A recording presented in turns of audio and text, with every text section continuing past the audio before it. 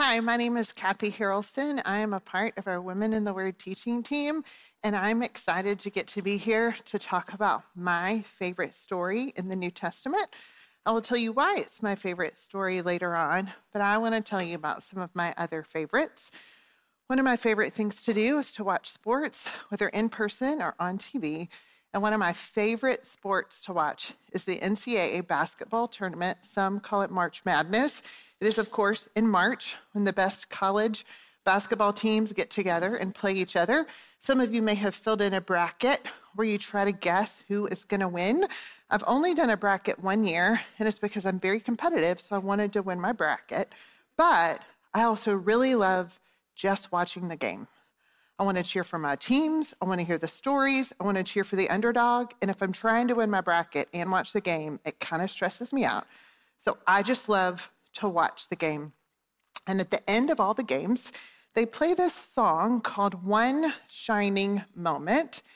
And someone with all of the footage from all of the games pulls different moments from the entire tournament, and they play this montage at the end.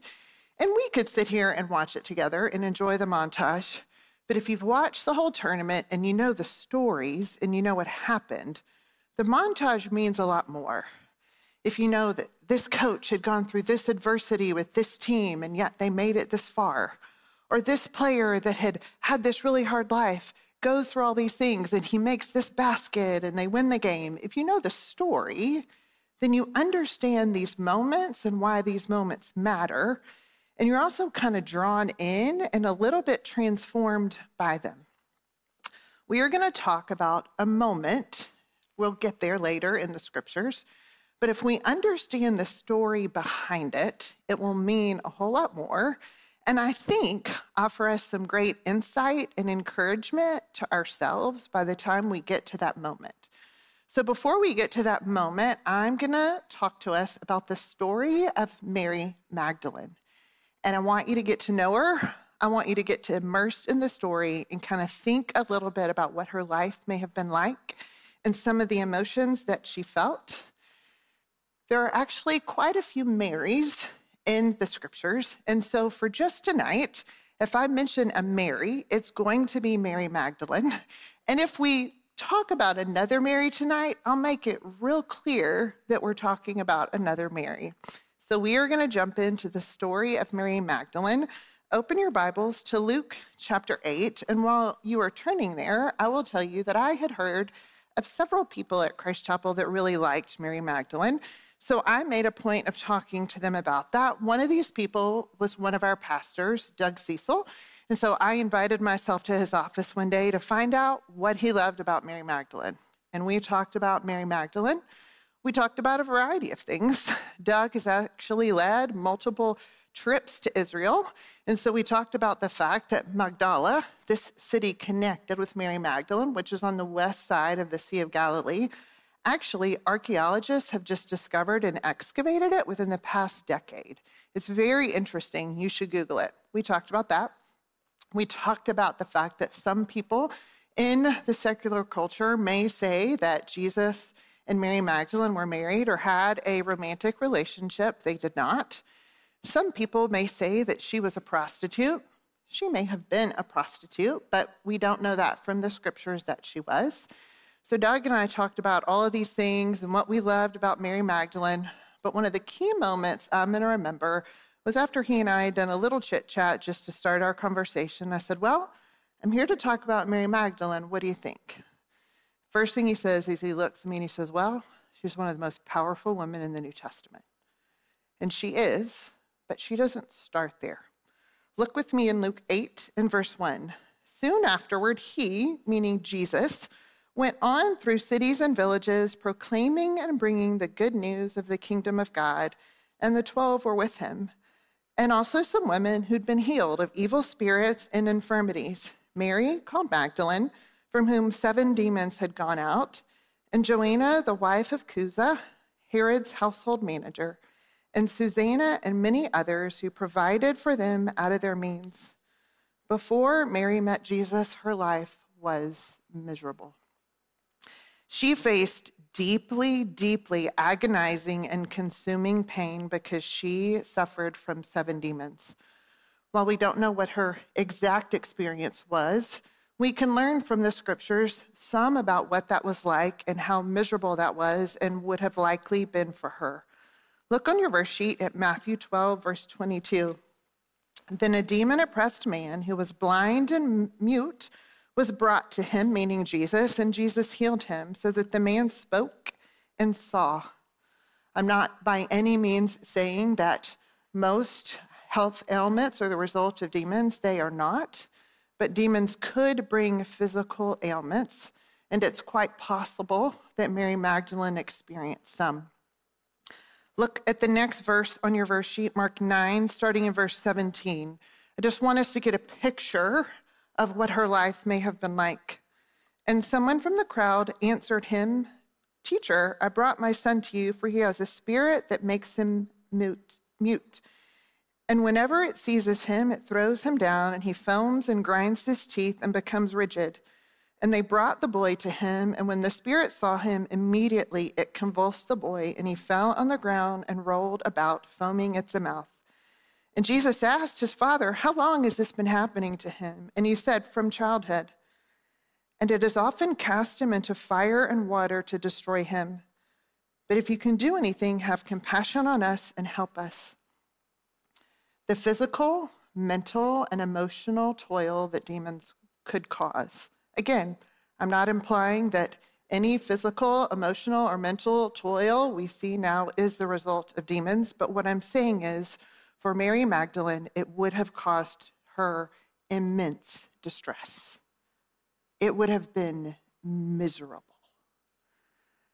And not only was it miserable in those ways, but it would have marred her relationships. It would have affected her ability to have healthy relationships with other people, and it would have marred her ability to have a healthy relationship with the one true God. Her life was hard. As we go through tonight, we're going to take different moments to perhaps stop and connect with Mary. And so I want to broaden our thinking just a tad because I have not had any demons. Many of you probably have not either. And so instead of us connecting with her just over the point that she had demons, I want us to remember that what we've learned is she had a really hard and painful life. And we all have hard and painful things in our lives. We may have walked through significant pain and trauma and difficulty. And we can connect with her because we can relate to that regardless of what caused ours. And what we know is that no pain, no suffering is too great for Jesus. No pain is too great for him. We can take it all of it to him. He is big enough, kind enough, able enough for all of it. In fact, look on your verse sheet at Matthew 4, verse 24. This is what Jesus can do with pain and suffering. Jesus' fame spread throughout all Syria, and they brought him all the sick, those afflicted with various diseases and pains, those oppressed by demons, and those having seizures and paralytics, and he healed them. I'm not guaranteeing you that whatever pain and suffering you have is going to be healed on earth. It will be healed in heaven, but he may heal it here on earth. He has the power to do that. And even if he doesn't, he will be with you in it. Jesus found Mary Magdalene in the midst of great, great misery. And he gave her a full life. Can you imagine what it must have been like for Mary Magdalene to be healed from 7 demons? To have that trauma replaced with freedom and with health? I couldn't help but think about John 10:10, which says, "The thief comes to steal, kill, and destroy, but Jesus says he has come that we may have life and have it abundantly." And she did. She was free from the pain and the suffering that the demons had brought to her. In this text, we also see that she travels with Jesus through his ministry along with some of the other disciples and some women. And envision this. Mary Magdalene, having been freed from the trauma she'd experienced, is walking with Jesus. She is getting a personal view of Jesus. She could see his power. She could see his compassion. She could see his wisdom. And his life wasn't easy. She saw his difficulty as well. Think with me for a minute specifically what this must have been like for her. I don't know exactly where she was, but I want to tell you some of the things that happened in the rest of Luke chapter 8. She was likely there for some or all of them, or at least was witness to these types of things. First of all, in Luke 8, right after this, we hear Jesus teaching. He taught parables. She would have heard Jesus teach his wisdom. The parables here in Luke 8 were the parable of the sower and the call to bear fruit, and the call to not hide your light under a jar. Can you imagine having been oppressed by demons and you are walking with and actually hearing Jesus teach? Not only that, in Luke chapter 8, we see Jesus' mother and brothers come and say, we want to see Jesus. And Jesus' response is this: my mothers and brothers are those who hear the word of God and do it. Can you imagine where Mary Magdalene was and now knowing I can be a part of the spiritual family of Jesus? We then see in Luke 8 miracles. Jesus calms the storm. He rebukes the waves and they obey. He heals a demon-possessed man, heals Jairus' daughter who had died, heals a woman who had been discharging blood for 12 years. She saw Jesus heal. She saw his compassion. She was there. One of the people I also heard that loved Mary Magdalene is Lynn Kitchens. And when I was talking to Lynn and we were just brainstorming about what her life may have been like, Lynn said this, and it stuck with me. She said, Kathy, we see so many times Jesus bringing women to himself, and she referred to another Mary, Martha's sister Mary, and how that Mary would come sit at Jesus' feet and learn from him. And she said, can you just imagine the possibility that after all the crowds are gone, Jesus invites Mary and maybe some of the others to sit at his feet and actually listen and talk to him? She got to experience a personal view of Jesus. To be honest, there's something I've studied this time, and I've loved Mary Magdalene for a long time, that I had never noticed until now. I had a wrong caricature of Mary. I had thought for a long time, I had pictured her as somewhat lonely, because I think about the 7 demons, and then I think about part of what we're going to talk about later, which is the moment between just her and Jesus. And I had kind of pictured her as maybe a little lonely. And as I studied, I realized something this time. Almost every time she is mentioned in the New Testament, she is mentioned with other people. She is almost never by herself. She is with other disciples here, and she is with other women.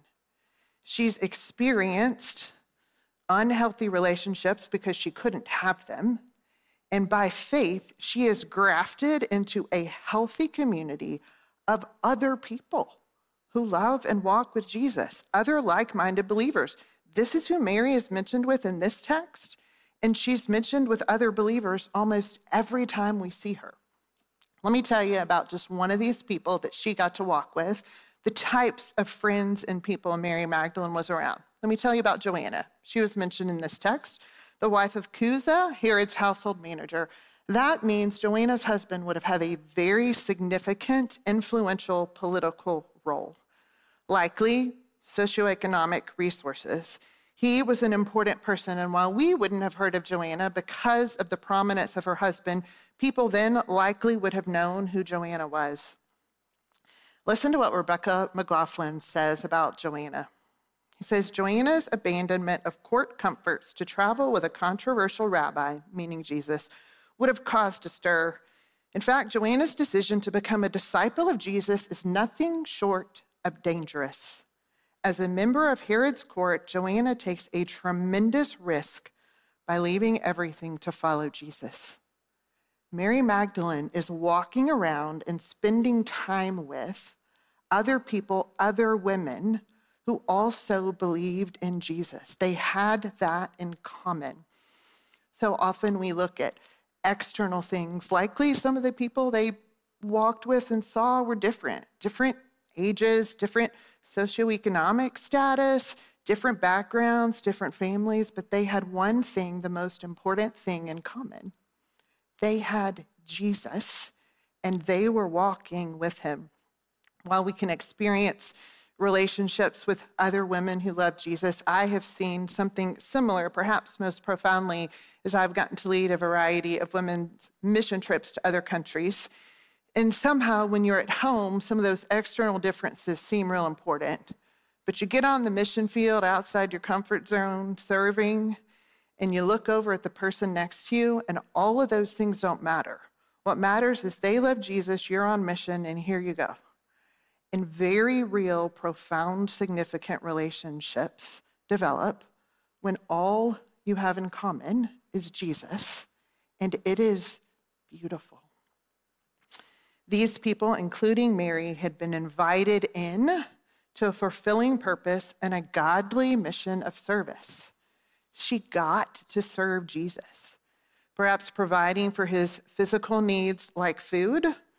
Perhaps she encouraged him, prayed for or with him, listened to him, enabled him to do the ministry he was doing. As we can put ourselves there from what we know of instances in the text, imagine she's there and there are crowds that have come to see Jesus and he is doing his ministry. She gets to watch the faces of people hearing Jesus teach for the first time. She gets to watch people hear his voice. Perhaps they had questions and she could maybe answer some of them. Someone's come who's hurting and needs healing. Perhaps she was the one that walked over and held their hand or wiped a tear. Perhaps she prayed with them. Perhaps after they had been healed, she celebrated with them, experienced the joy with him, played with their children. She got to be a part of a very significant, fulfilling ministry. We get to do ministry all kinds of places, in our homes, neighborhoods, workplaces, but think just for a minute about women in the Word. Perhaps you have served as someone as a greeter. You get to be a part of a ministry watching faces come in. Perhaps you've sat around the table, maybe today, you heard someone say something hard and you comforted them or listened to them or said, I will pray for you. We get to be a part of a fulfilling life of ministry, paid or unpaid. Mary chose to embrace this opportunity. She chose to embrace the sacrifices, and there were some, and the goodness of life with Jesus, of walking with him. And we get to do the same. We can embrace the opportunity, the sacrifices, and the goodness that comes with walking with Jesus and partnering with other believers to serve him in a variety of ways. She had been the one physically, mentally, emotionally, and relationally experiencing turmoil and misery from demons. And she is given a joyful, free community of people and personal interactions with Jesus. Things, however, don't stay as pleasant as we would like for them to be. Mary Magdalene is there as Jesus is crucified. She's there as he's buried, and she's there at the tomb. I want to read in John chapter 20, verses 11 through 15, as we see a little bit about her grief, and then we're going to come and walk through it a little bit. She's at the empty tomb now, thinking Jesus has died. Again, John 20, starting in verse 11. But Mary stood weeping outside the tomb, and as she wept, she stooped to look into the tomb, and she saw two angels in white sitting where the body of Jesus had lain, one at the head and one at the feet. They said to her, "Woman, why are you weeping?" She said to them, "They've taken away my Lord, and I don't know where they have laid him." Having said this, she turned around and saw Jesus standing, but she did not know that it was Jesus. Jesus said to her, "Woman, why are you weeping? Whom are you seeking?" Supposing him to be the gardener, she said to him, "Sir, if you've carried him away, Tell me where you've laid him, and I will take him away." She is heartbroken at the loss of Jesus. One of the reasons I first became enamored with Mary Magdalene was because I noticed, and please be clear, Jesus is by far the most important person at the cross, the burial, the tomb, and the resurrection. By far. But do you know the name mentioned most other than Jesus? It's Mary Magdalene. And I thought it's interesting she was there and that the authors of the text choose to tell us she was there. Look on your verse sheet at John 19:25. "But standing by the cross of Jesus were his mother and his mother's sister, Mary, the wife of Clopas, and Mary Magdalene. She is at the cross. She observed the unimaginable horror and injustice of Jesus' torture, death, and burial. She is looking at his body.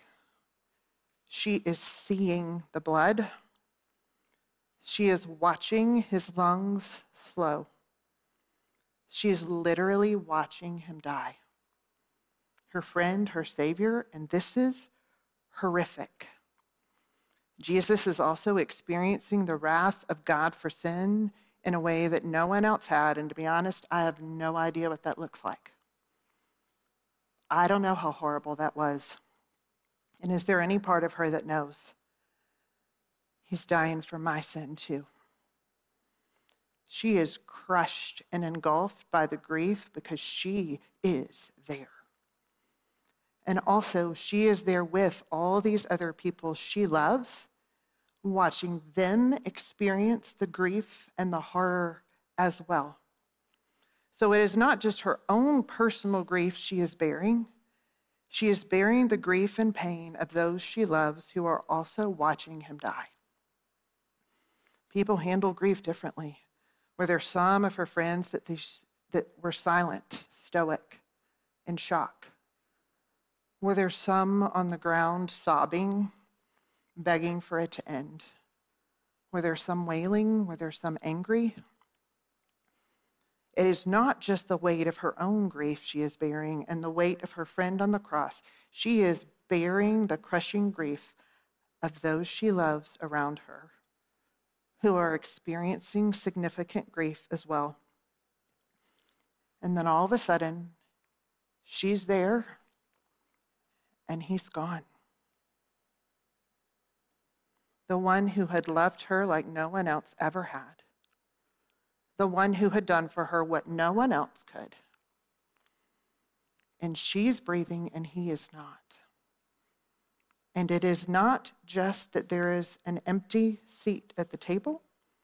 The entire floor has been destroyed. The life she has been living and the freedom she has gotten, the person that gave it to her, is gone. And yet, from the cross to the burial to the tomb, Mary stands with and serves Jesus in the midst of pain, both hers and his. Where he goes, she goes. Look with me at Luke 27:57 on your verse sheet. "When it was evening, there came a rich man from Arimathea named Joseph, who was also a disciple of Jesus. He went to Pilate and asked for the body of Jesus. Then Pilate ordered it be given to him. And Joseph took the body and wrapped it in a clean linen shroud and laid it in his own new tomb, which he'd cut in the rock.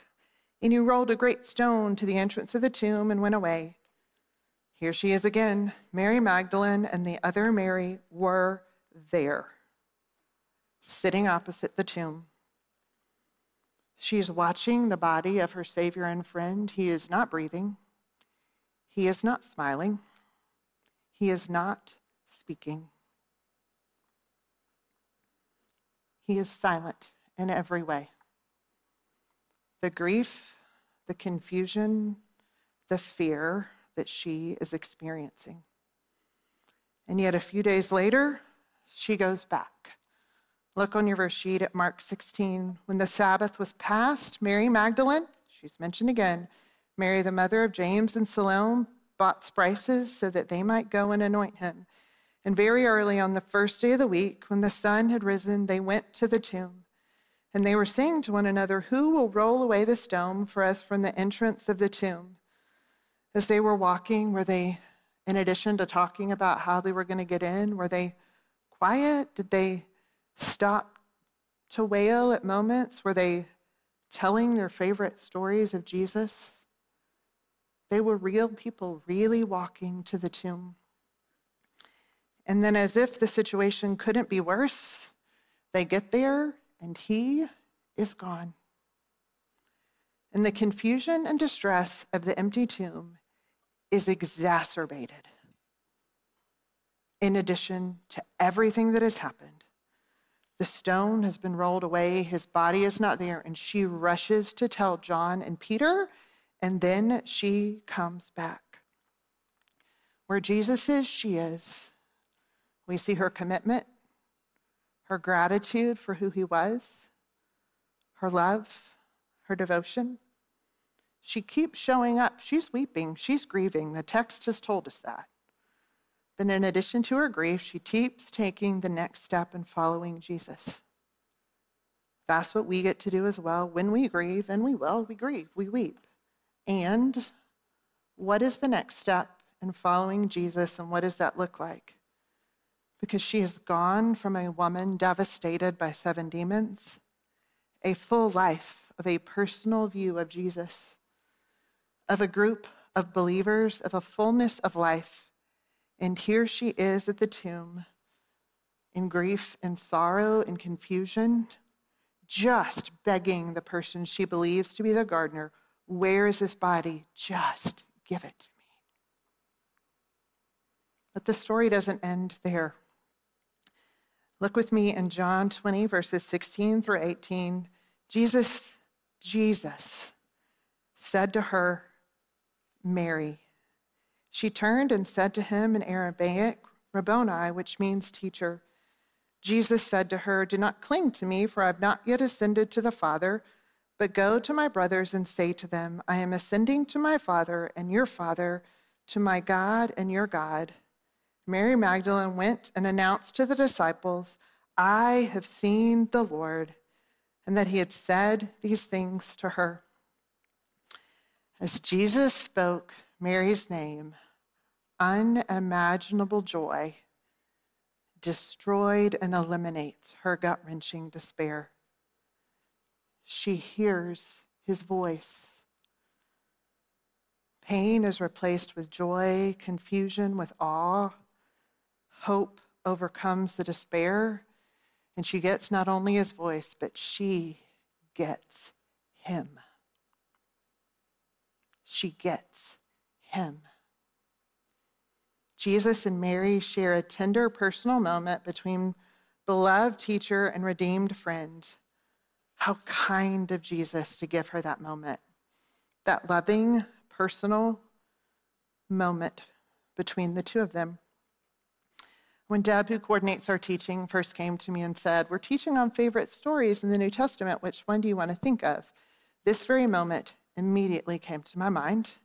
And then I spent the next 3 weeks before I committed to a passage trying to convince myself of how I was definitely not going to teach this passage for a variety of reasons. I will just share 2. One, I was convinced I couldn't do it without sobbing through the whole thing, and that's not a good look for me. And it's not particularly helpful for any of you. And the second reason I thought, no way I'm picking that passage. It's because I knew I couldn't do it justice, and I can't. But I'll tell you why it's my favorite. Years ago, for a very long time, I struggled very significantly with OCD, obsessive compulsive disorder. There are a variety of symptoms that go along with it. All of the details don't matter. Some of which were particularly hard for me, but I would just have these thoughts and images. I hadn't seen them, hadn't done anything to cause them. They would just come and play like nightmares in my head over and over again. I never knew when they were going to come or how long they were going to last. And that, mixed with the rest of it, made literally every moment that I was awake miserable. I would be out, you might see me, but I didn't have any peace for years. I got help from the best of the best. My doctors were the people that coordinated the Anxiety Disorders of America conference. They knew me and trusted me so well that they said, "Hey, will you go be in the green room?" So TV news reporters, even Time magazine, interviewed me about OCD, and yet very little seemed to make a difference for me. There was a season of which the images and the OCD was so hard, and again, I would be out and about, you wouldn't know. But I memorized the book of Philippians, a book of the Bible, in 3 weeks, not because I was terribly holy, but because I was that desperate. And I thought, I got to memorize scripture or I'm going to roll over and die. I didn't know what to do. And then for some reason, I don't know why, after a period of years, I began to get breaks. I began to get glimpses of freedom. I don't know why. But I remember one night, sitting beside my bed with my Bible open to this passage, sobbing because I was tasting of a glimpse of the freedom that perhaps was a type of what Mary Magdalene had experienced. And I was getting a taste of who Jesus was in a way that I really didn't know if it would ever be possible. And I just sobbed. It's hard for me to describe those moments, as I'm guessing when you have your moments with Jesus it is. I heard this quote one time and it stuck with me. It said, "Sometimes in prayer, we know what it is to be too happy to live. Sometimes I've had to ask Jesus to stay his hand, for love, glory, and joy were coming into my heart from him in waves too great to bear." There are moments when I taste of Jesus and it feels too much, too happy to live. Ephesians 3, I think verses 18 and 19 also come to my mind, that we may have strength to comprehend with all the saints what is the breadth and length and height and depth, and to know the love of Christ that surpasses knowledge, that you may be filled with all the fullness of God. Jesus is with us all the time. I don't know why some moments seem a little different than others. It's okay. But when we get those moments, or when we have a moment with Jesus, just savor it. Choose that time with him and just savor it. The passage doesn't end there, though. Jesus calls Mary to the privilege of telling Jesus' grief-stricken spiritual family and the world that Jesus is alive. He says, hey, go tell them about the ascension. Tell them I'm going back to the Father. In John 16, just a few chapters before, Jesus had talked about the ascension, and he'd said this. He says, I tell you the truth, it is to your advantage that I go away. For I do not go away, the Helper will not come to you, but if I go, I will send him to you.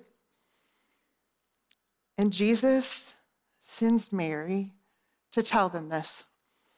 One of the many reasons that I think the Bible is true is because if you were going to make up this story, you would not have made up that Jesus would have first appeared to a woman. That would not be what culturally would have happened. It would have been a male.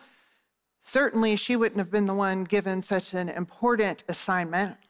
What is written here is very countercultural, and I think completely consistent with Jesus and with his character. And to be honest, if I'd have been Mary Magdalene, I wouldn't have wanted this moment to end, but I would have also known Jesus has asked me something. And to be honest, he's given me the privilege of going to my friends who we have been sobbing and weeping together. And I get to be the one that goes and says, I saw him. Isn't it the best thing when you get to give someone good news? Jesus didn't have to give her the gift of being the one that got to go in and tell them. And I'm sure there were plenty that didn't believe her and thought she was crazy or had been hallucinating, but I'm sure there's some who did. And I wonder as she leaves if she's running, is she skipping? Is she looking back over her shoulder to catch one more final glimpse? And when she arrives, I don't know, what does she do? Does she go to Mary, Jesus' mother? Does she grab her hand, wipe her tear, look in those eyes of despair and say, he's alive. I touched him. And do they grip in one of those hugs that words can't begin to explain? Or does she run to Joanna and does she scream, he's alive? And do they start dancing and singing? Does she go into a room where Peter and John are with the others and look at him and say, he's kind of surprised us again. I've seen him. He's alive. She gets to be the one to watch her friends' despair fade away into hope. And they dare to believe that he is alive. You know, we don't get to do things like that forever. They're things we don't do in heaven. We don't go comfort anyone. We don't wipe anyone's tears away, for there's no grief. In heaven, we don't get to tell anyone Jesus is alive who doesn't already know he's alive, because everybody knows he's alive. We don't get to share the gospel with people that don't know, because everybody knows. We don't get to fix broken systems. We don't get to walk into homes and families and workplaces and labor for restoration. We don't get to do that forever. We only do that here. And sometimes I think we want so badly to avoid the hard that we forget that this is a temporary assignment, and we don't need to look for the easy way out. And we don't need to encourage our friends to the easy way out. We as women well-meaningly do that a lot. I'm not saying we always stay in the hard place. But Jesus calls us to take the hope of the resurrection into brokenness, and we will not do that forever. We get the joy. Sure, some are going to think we're crazy. Some aren't going to buy in. I get it. I'm not saying it's easy, and I'm not saying we always stay. But we get the assignment temporarily of telling people Jesus is alive and of taking the hope of all that Jesus is and the resurrection into brokenness. We get to enjoy telling others that Jesus is alive and sharing that hope. In heaven, we won't do that. There will be moments, lots of them, that we are with Jesus, and it will be wonderful and it will be great. And he's with us even in the hard now. He's totally with us even in the hard now. You know, that song I told you about, that one Shining Moment song, there's a line in it, and it says, one shining moment, you knew you were alive. One shining moment, you knew you were alive. And it's a cheesy song about a basketball tournament. But we have Mary Magdalene, who Jesus had come in and found and rescued from demons, given a full life. She had walked through the pain, and she gave him a moment. One shining moment, she knew she was alive because he was alive. In Christ, beloved, you are alive because he is alive.